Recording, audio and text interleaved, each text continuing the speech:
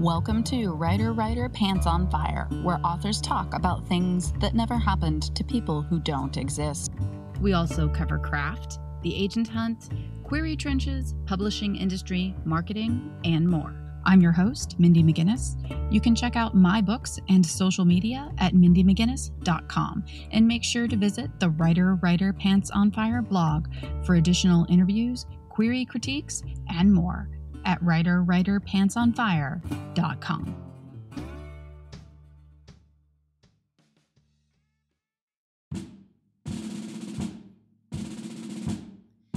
If you're searching for a podcast about crime relating to actual events of military personnel, veterans, family members, and those associated with the military, then you've come to the right place. We welcome you to the Military True Crime Addict, where we explore stories that touch on topics such as assault, harassment, abusive power, hazing, rape, and even murder. Here, we provide voice to the victims and listen to their side of the story, raising awareness of heinous crimes and those most impacted. Our listeners can hear original true crime stories. Follow at militarytruecrimeaddict.com. Did you know that you can reduce stress with a simple breath? I use breathing exercises often to settle my nerves before a large speaking event or before diving into a new writing project. Camuso Design brings you The Shift, jewelry with a purpose, to anchor your mind and your body. You have 50,000 thoughts every day, many of them negative. When you experience anxiety, your breath gets shallow. You can reverse this state of mind simply by extending your exhale, something The Shift can help you learn to do. Learning breathwork with this easy-to-use tool can help you affect your mind and relieve your anxiety. Google The Shift by Camuso. That's KOMUSO.com.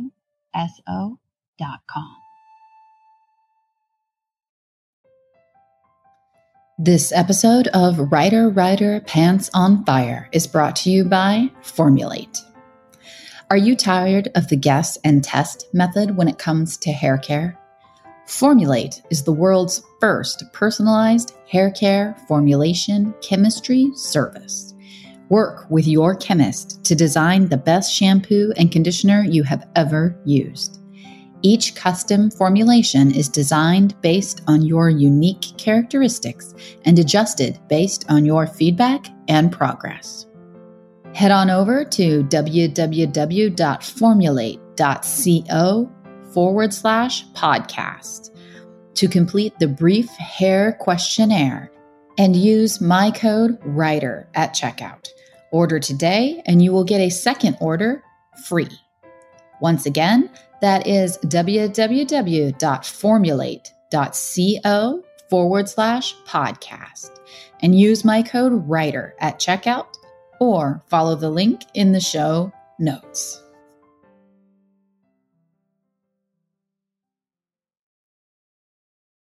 We are here with Laura Hankin, and she is going to tell us about her new book, A Special Place for Women, which comes out on May 11th. And it's about an elite women's only society that might have a darker agenda going on. So why don't you just start by telling us a little bit about the book?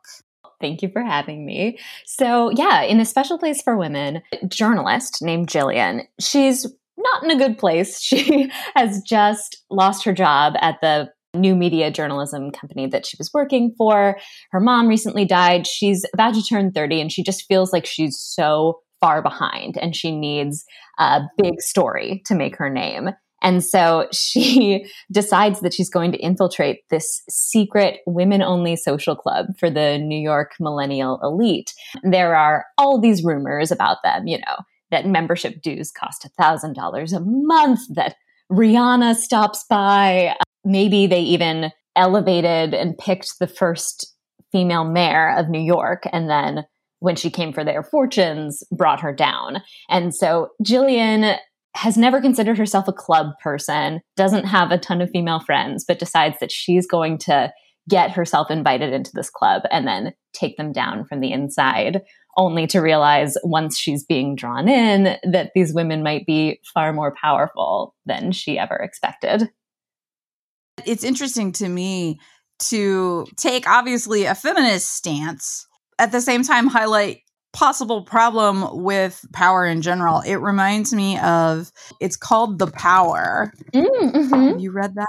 I have read The Power. So good. Power by Naomi Alderman, which is an amazing book. For my listeners, it's about women suddenly develop the ability to deliver electric shocks through their hands, which means that they can defend themselves, but also get aggressive if they want to. And what's so fascinating about it is not so much that it's about the power of being able to do this, but it's about the fact that power itself is corrupting. Power itself is corrupting. So women end up behaving exactly like men with power. And so I think it's interesting to talk about that a little bit, and how perhaps this feminism move isn't necessarily actually serving the people that it was supposed to be in place for. Yeah, that's a great question. And it's great that you brought up The Power, because I do think that has a very similar message to this book in some ways. Although I think hopefully my book is a little bit more hopeful and slightly lighter. Even if we get dark, The Power was pretty tough to read in some parts, but so good. Yeah, I think that there is this sense that like, oh, if women just ruled the world, all of our problems would be fixed and everything would be better. But I think that the most feminist thing is to acknowledge that women are people, and some people are good and some people are bad. And it's really easy when you all of a sudden have a lot of power to let it make you do things that you didn't think that you would do before you had it. And so I wanted to explore that in this book. And I was really interested by this rise of these women-only co-working spaces and networking spaces. For a while there, when they were first popping up, I think everybody was like, wow, what wonderful feminist utopias. How lovely that these things exist and provide a safe space for women. What happens when women take power and are basically just using it in the same way as men have always used it, rather than trying to reconfigure what power is? For example, it's sort of like, how do you as a woman fight your way to the top? It's not really like, how do you as a woman, while hopefully getting to the top, make sure that other women are being lifted up as well? This is something that I have certainly come across in the publishing world, never in a truly heinous way, but you do have a mindset, whether it's true or not. I mean, unfortunately, it may be that there are only so many slots for women. And once we start scrambling amongst each other for those slots of power, wherever they might be, whatever industry. And I think this is honestly where society has done its most damage to women, is teaching us to view each other as competition. Yeah. And that's true not only in any type of business world, but also, of course, in the big mating game of who wins a man. It's a really powerful tool that we've been taught to tear each other down and to always be on the lookout for your competitor. That's a wonderful way to keep women fighting amongst themselves. The patriarchy doesn't have to do any work. Classic move for the people in power to turn the people who are a little bit less in power against one another, so that they just go ahead and fight each other and the people at the top can continue to glide along. How does that play into A Special Place for Women? So Jillian, the reporter, going into this group of women, she doesn't think very highly of them. I think she feels like they have basically just reinforced these structures, and they, instead of discriminating against people because of gender, they're discriminating in other ways, like through class and through race. And Jillian is a middle class, lower middle class to middle class. She feels very much like she does not belong with these women, that they might look down on her. To get herself into the club, she has to kind of make up a bunch of impressive things about herself. And one of them, she is like, okay, my childhood friend, Raf, has become a celebrity chef. And, you know, he's this impressive man. And so I need him to pretend to be my boyfriend, basically, so that these women will pay attention to me, because still I feel like the most impressive thing that I can do is be like a powerful man's girlfriend. It does work. Like that in some ways is her into the club. The people are like, oh, this powerful man has deemed you worthy. We should take a closer look at you. Particularly painful, but true. That's something that I don't think has faded in everyday life for most women. I mean, I can say as someone that is, well, divorced at least once and having been through a couple of long-term relationships that failed, you do kind of lose your value in terms of being single. There's that question of, well, you're successful, you're passively attractive, you don't have a horrific personality. Like what is going on that you can't keep a man? The good thing is that Jillian gets into the club. I think she feels like, oh, there are so many ways in which it's really nice to be in this group of women and not have to worry about like some jerk coming over and trying to mansplain things to me and trying to hit on me. But at the same time, in some ways, I almost feel more nervous and it feels harder to prove myself, because like it's not just about how I look. It's this whole package thing of like, am I interesting enough and full enough and warm enough? That's a really interesting point, because we've definitely been taught what our tools are as women. And they are usually tools that you use on men. I think that's a really interesting point. We are in a situation with other women, we're relying on actual goodwill and connection. But, you know, we talk about locker room talk, of course, and that's usually associated with men. But as a female athlete, we have our own, I won't necessarily call it locker room talk, but we have our own locker room environment. There's a lot of like female power there, but it's also just like, it is an aggressive jockeying environment, but it's specifically female oriented. And one of my books is Heroine. It's about an opioid addict, but she's also a female athlete. And I wrote female locker room scenes, and I can't tell you how many female athletes have reached out to me and been like, that was so refreshing, because we do have that. We're not just braiding each other's hair and putting on, you know, mascara. It's like we have our own environment. We act differently when there aren't men around. Yeah. And I've always been amused. I work in a high school and a middle school, but specifically with high schoolers, I've always been interested to watch the behavior of boys, especially that age range, and how it changes when there's a female present. And of course, being a female and of course an adult, like they aren't in their natural space when I'm there. So, you know, they change just by being observed. I help out with a cross country team, and I was on a canoe trip with them. And I had already made it back like to the turnaround point.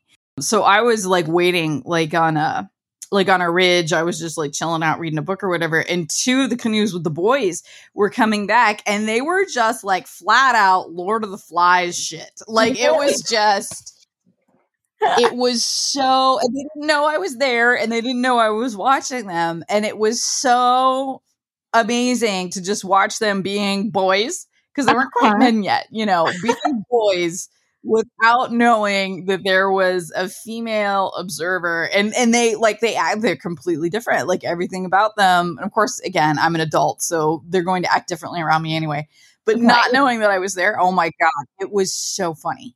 I was just transported by being able to have the experience of watching boys be boys and not worried about anything. Women I don't think we have quite as much freedom in that way.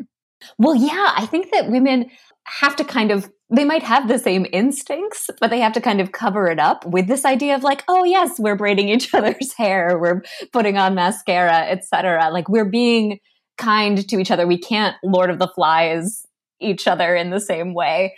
still all these games are going on. They just might be going on more under the surface. And so there are like all these layers to it. And I don't want to say manipulation necessarily, because I don't want to be like, girls are so sneaky and boys aren't, because obviously that's a huge generalization. Right. But yeah, I do think that perhaps it's more creative. It definitely can be. It's more subversive, I think. Yeah. There are a lot of different dynamics going on right here. And how do I ride these waves and make everybody like me while still also getting ahead? I was reading a book. It was written by a man, but I could tell that he either had a lot of sisters or that he grew up with mostly female friends, because there was a scene that was just between two females and they were teenagers. I think they might have been sisters. I don't remember. Or there was like a sleepover, and this one girl's like, I got this zit on my back I can't reach. Will you pop it for me? And I was just like, that is boiled down essential like female friendship right there. Will you pop this thing I can't reach? And I had the opportunity to meet that author. I was like, I have to tell you the one line. I was like, you had sisters, didn't you? And he started laughing and he's like, yep. He's like, I can't tell you how many times I walked in on them picking at each other's backs. And I'm like, oh, yeah. Yeah, I mean, that's the thing. Yeah, there are so many gross things that girls do for each other. It's incredible. One of your main jobs as a friend in high school is when I get up to walk to the bathroom, you follow me and let me know if I'm bleeding through. And it's like, yeah, sure. I mean, we're always... Of course, yeah. Checking each other's butts like all the time. It's huge. It's huge. Yeah. And thank God that you have friends who can do that sort of thing for you. Whereas, you know, it's so funny, this whole idea of like, oh, guys are so macho, they can do gross stuff. But then there's always this sense of, don't mention to a guy that you're bleeding once a month because that'll freak him out. That does set them back a little.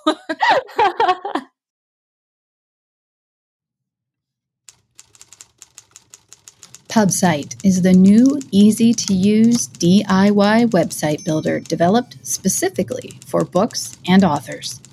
Whether you're an author of one book or 50, PubSite gives you the tools to build, design, and update your website pain-free. Build your site with a 14-day free trial.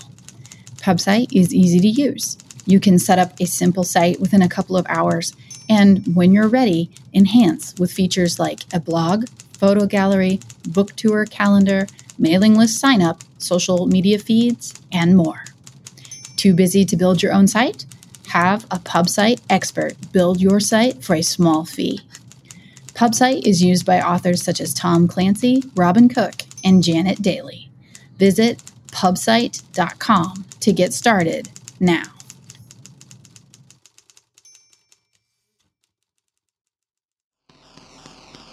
Enter a dark sci-fi universe for mature readers that asks 4 pivotal questions. Are we alone in the universe? Is there a God? What does the future hold? And do you really want to know? Shadowed Stars by Stephen Kautz, Book 1, is available now at Amazon, Barnes & Noble, Google Play, and iTunes. Dive deep into this dark sci-fi that reflects the feeling of unexplored space.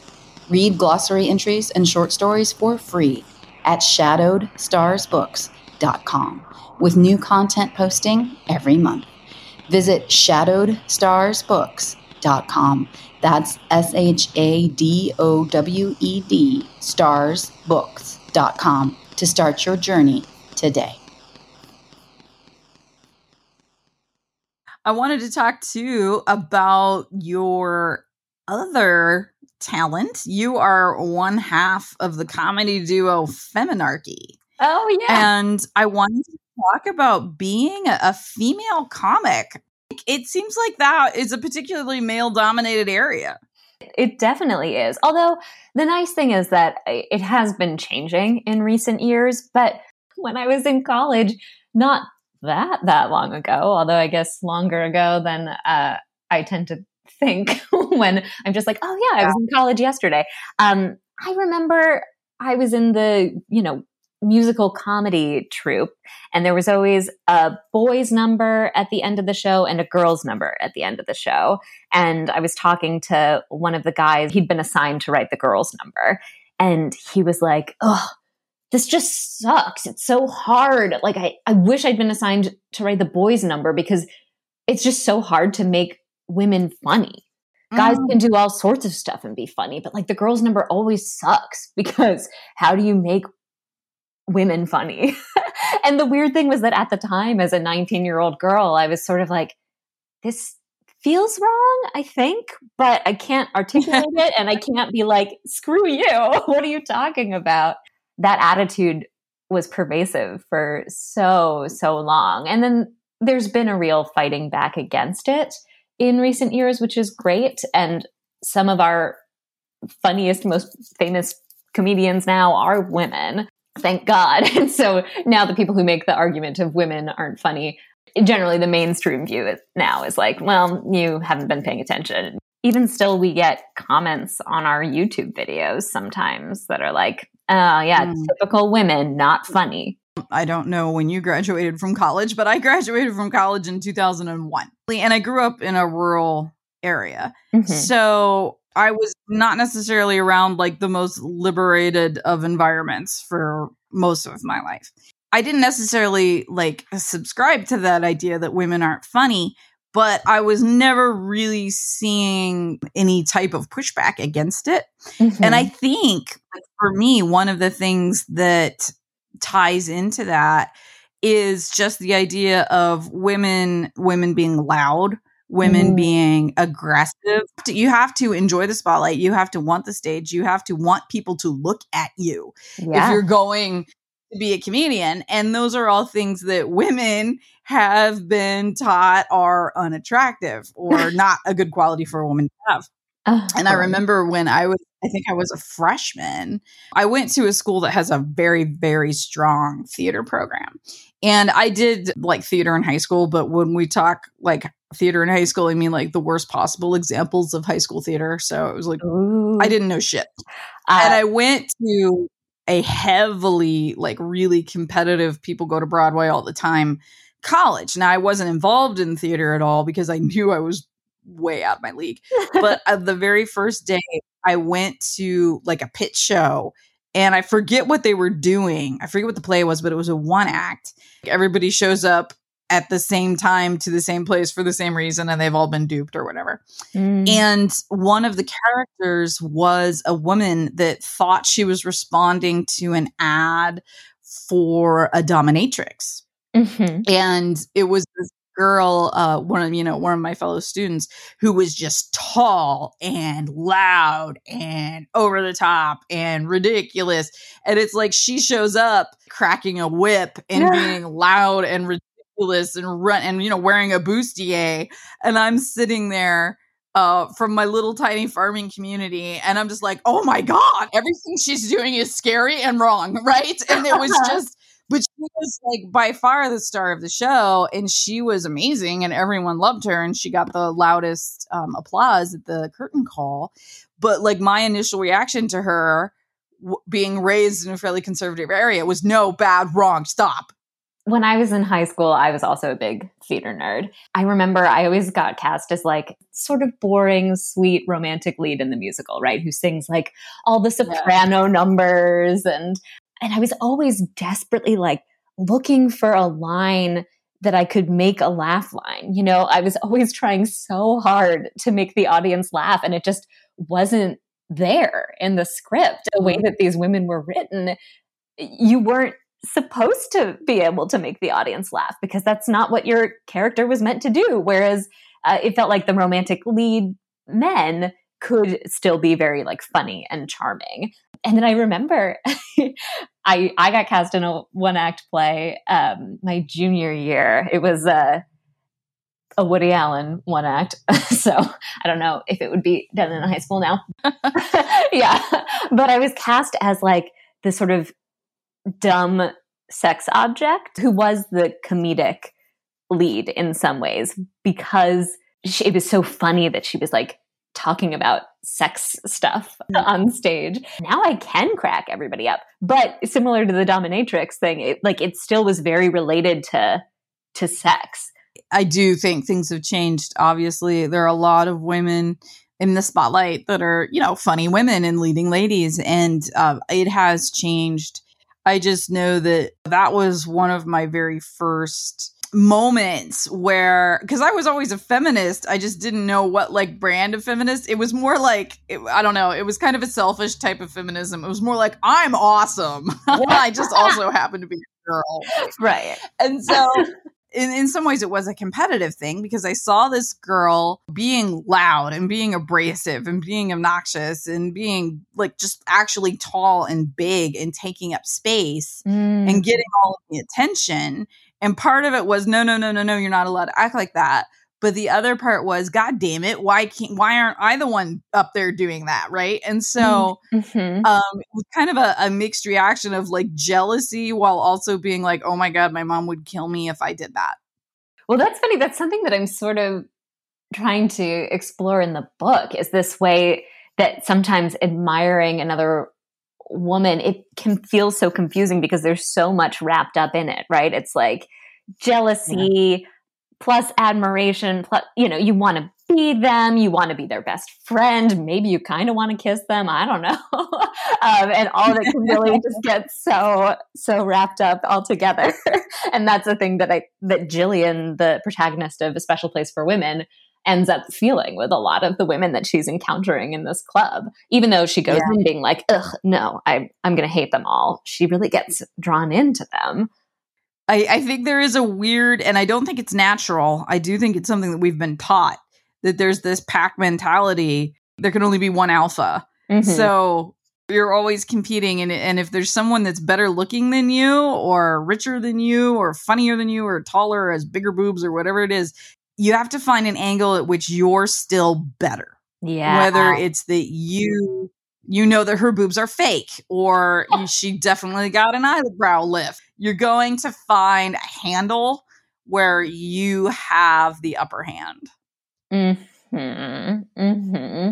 Is there ever a world we can create where we can all just love that everybody that we hang out with is so cool in their different ways and not feel that jealousy? I really hope so, but it's hard.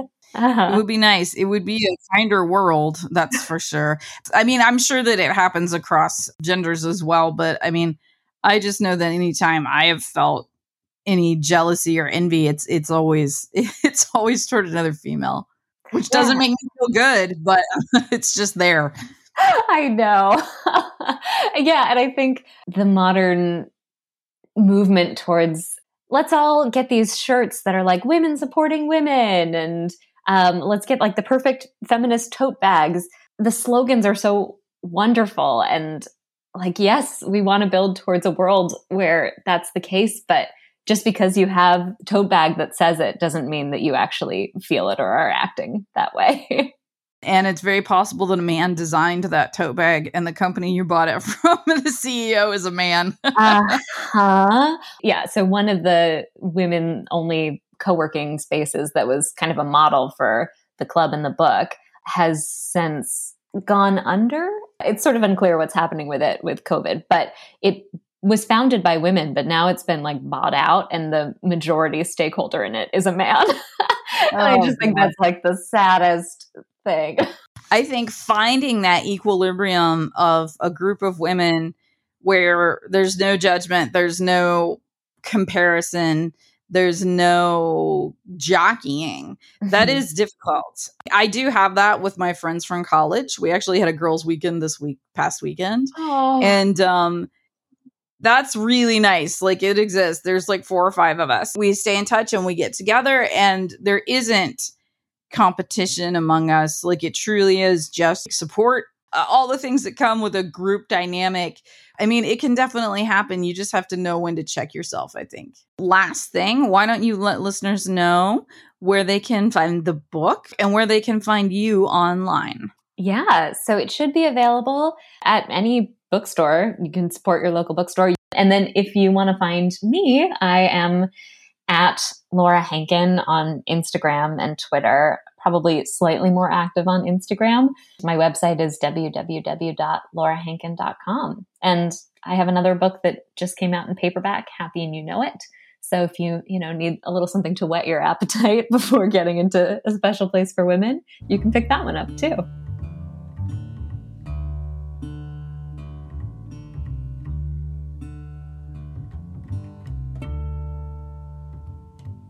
Writer, Pants on Fire is produced by Mindy McGinnis. Music by Jack Corbel. Don't forget to check out the blog for additional interviews, writing advice, and publication tips at writerpantsonfire.com. If the blog or podcast have been helpful to you, or if you just enjoy listening, please consider donating. Visit writerpantsonfire.com and click Support the Blog and Podcast in the sidebar.